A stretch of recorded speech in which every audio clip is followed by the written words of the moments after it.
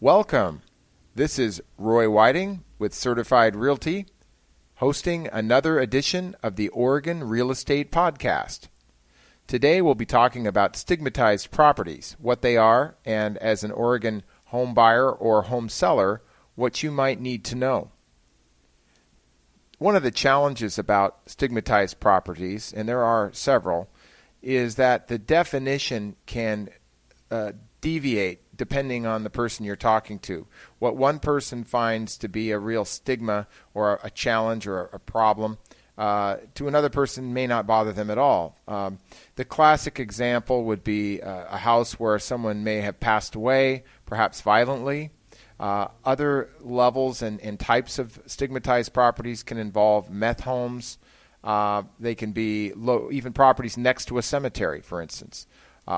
Homes that have had illegal activity, chop shop is another example.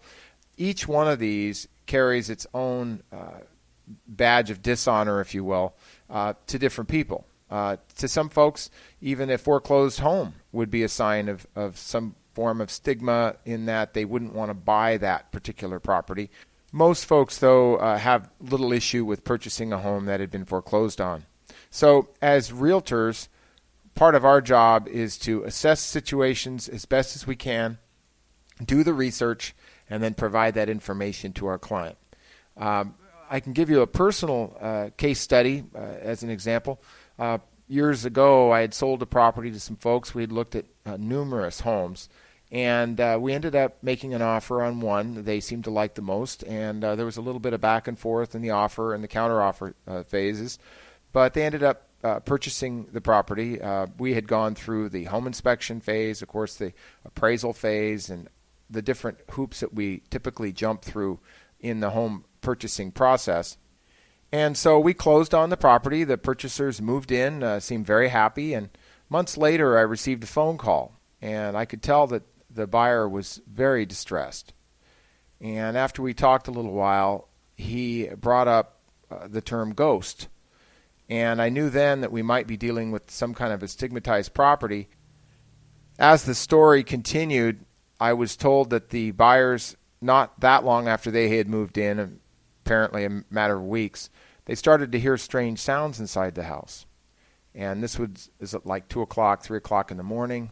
No one was awake at the time as these sounds started occurring.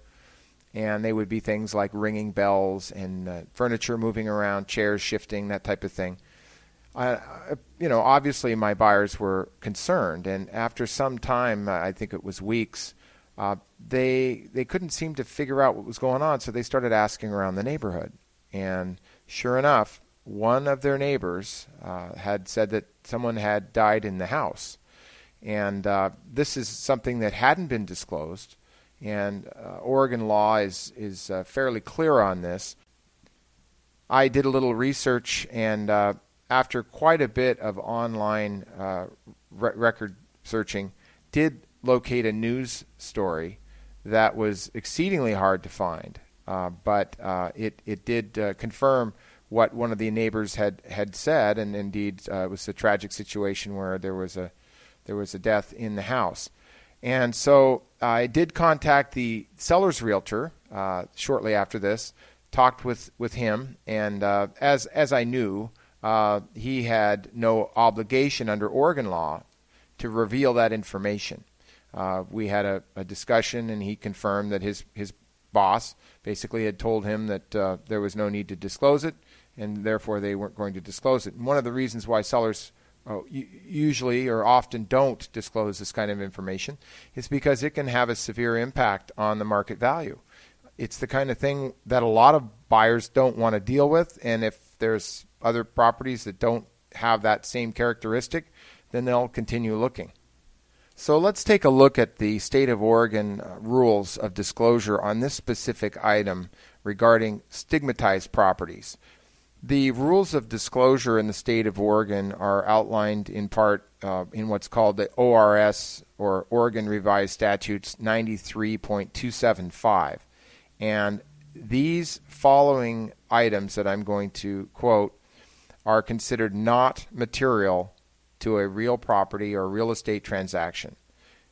the fact or suspicion that the real property or a neighboring property was the site of a death by violent crime, by suicide, or by any other manner. The fact or suspicion that the real property or a neighboring property was the site of a crime, political activity, religious activity, or any other act or occurrence that does not adversely affect the physical condition or title to real property.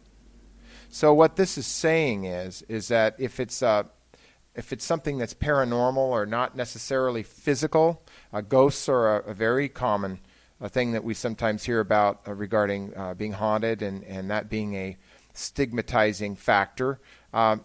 In the state of Oregon, and other states are different. Some states are fairly opposite on some of these items. But in the state of Oregon, those are things that are not considered disclosable items that are necessary. So, if you've got a leaky plumbing situation, or if you've got a hole in your roof, all kinds of things, dry rot, those are items that in the state of Oregon, if a seller is aware of them, they're supposed to be disclosed. But what we're talking about on these other items, somebody's died inside of a house, if it was used for a chop shop, for instance, those kinds of things are not necessary because they don't necessarily provide an issue with the physical portion of the real property. Now, if you've got a meth lab, okay, that's a different thing because you've got something there that ostensibly would create a health hazard, and certainly those are the kinds of things that are going to come up and need to be disclosed. Interestingly, there are some websites that actually will help people locate, or at least they purport to assist in determining if a house has some of these stigmatized factors.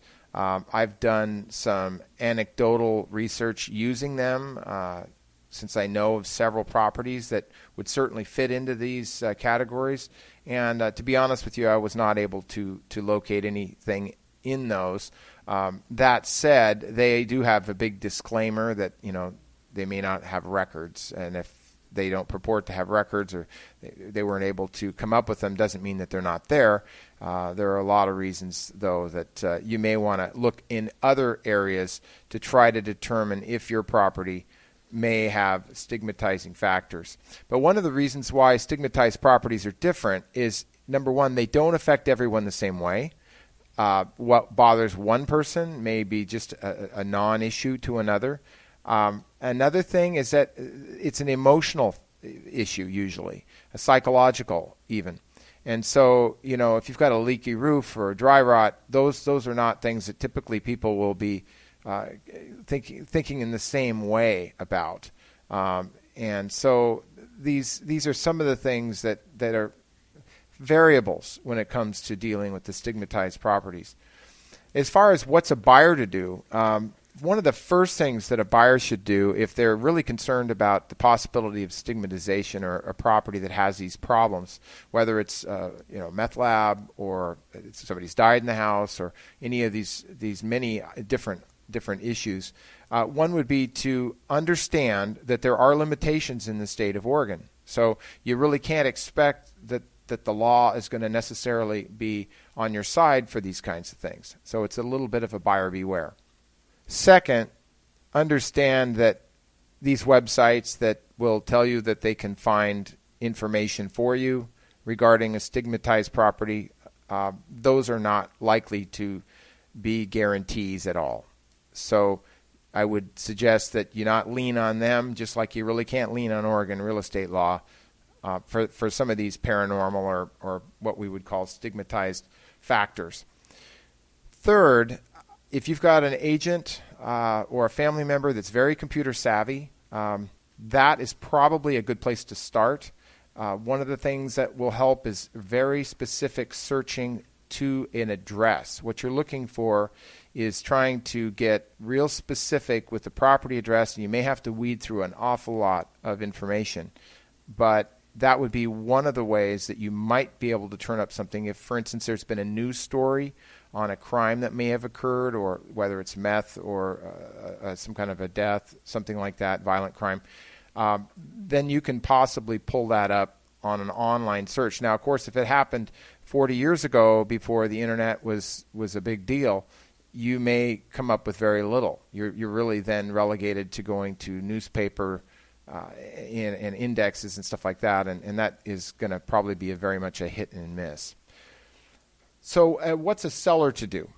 Sellers are typically best advised to disclose.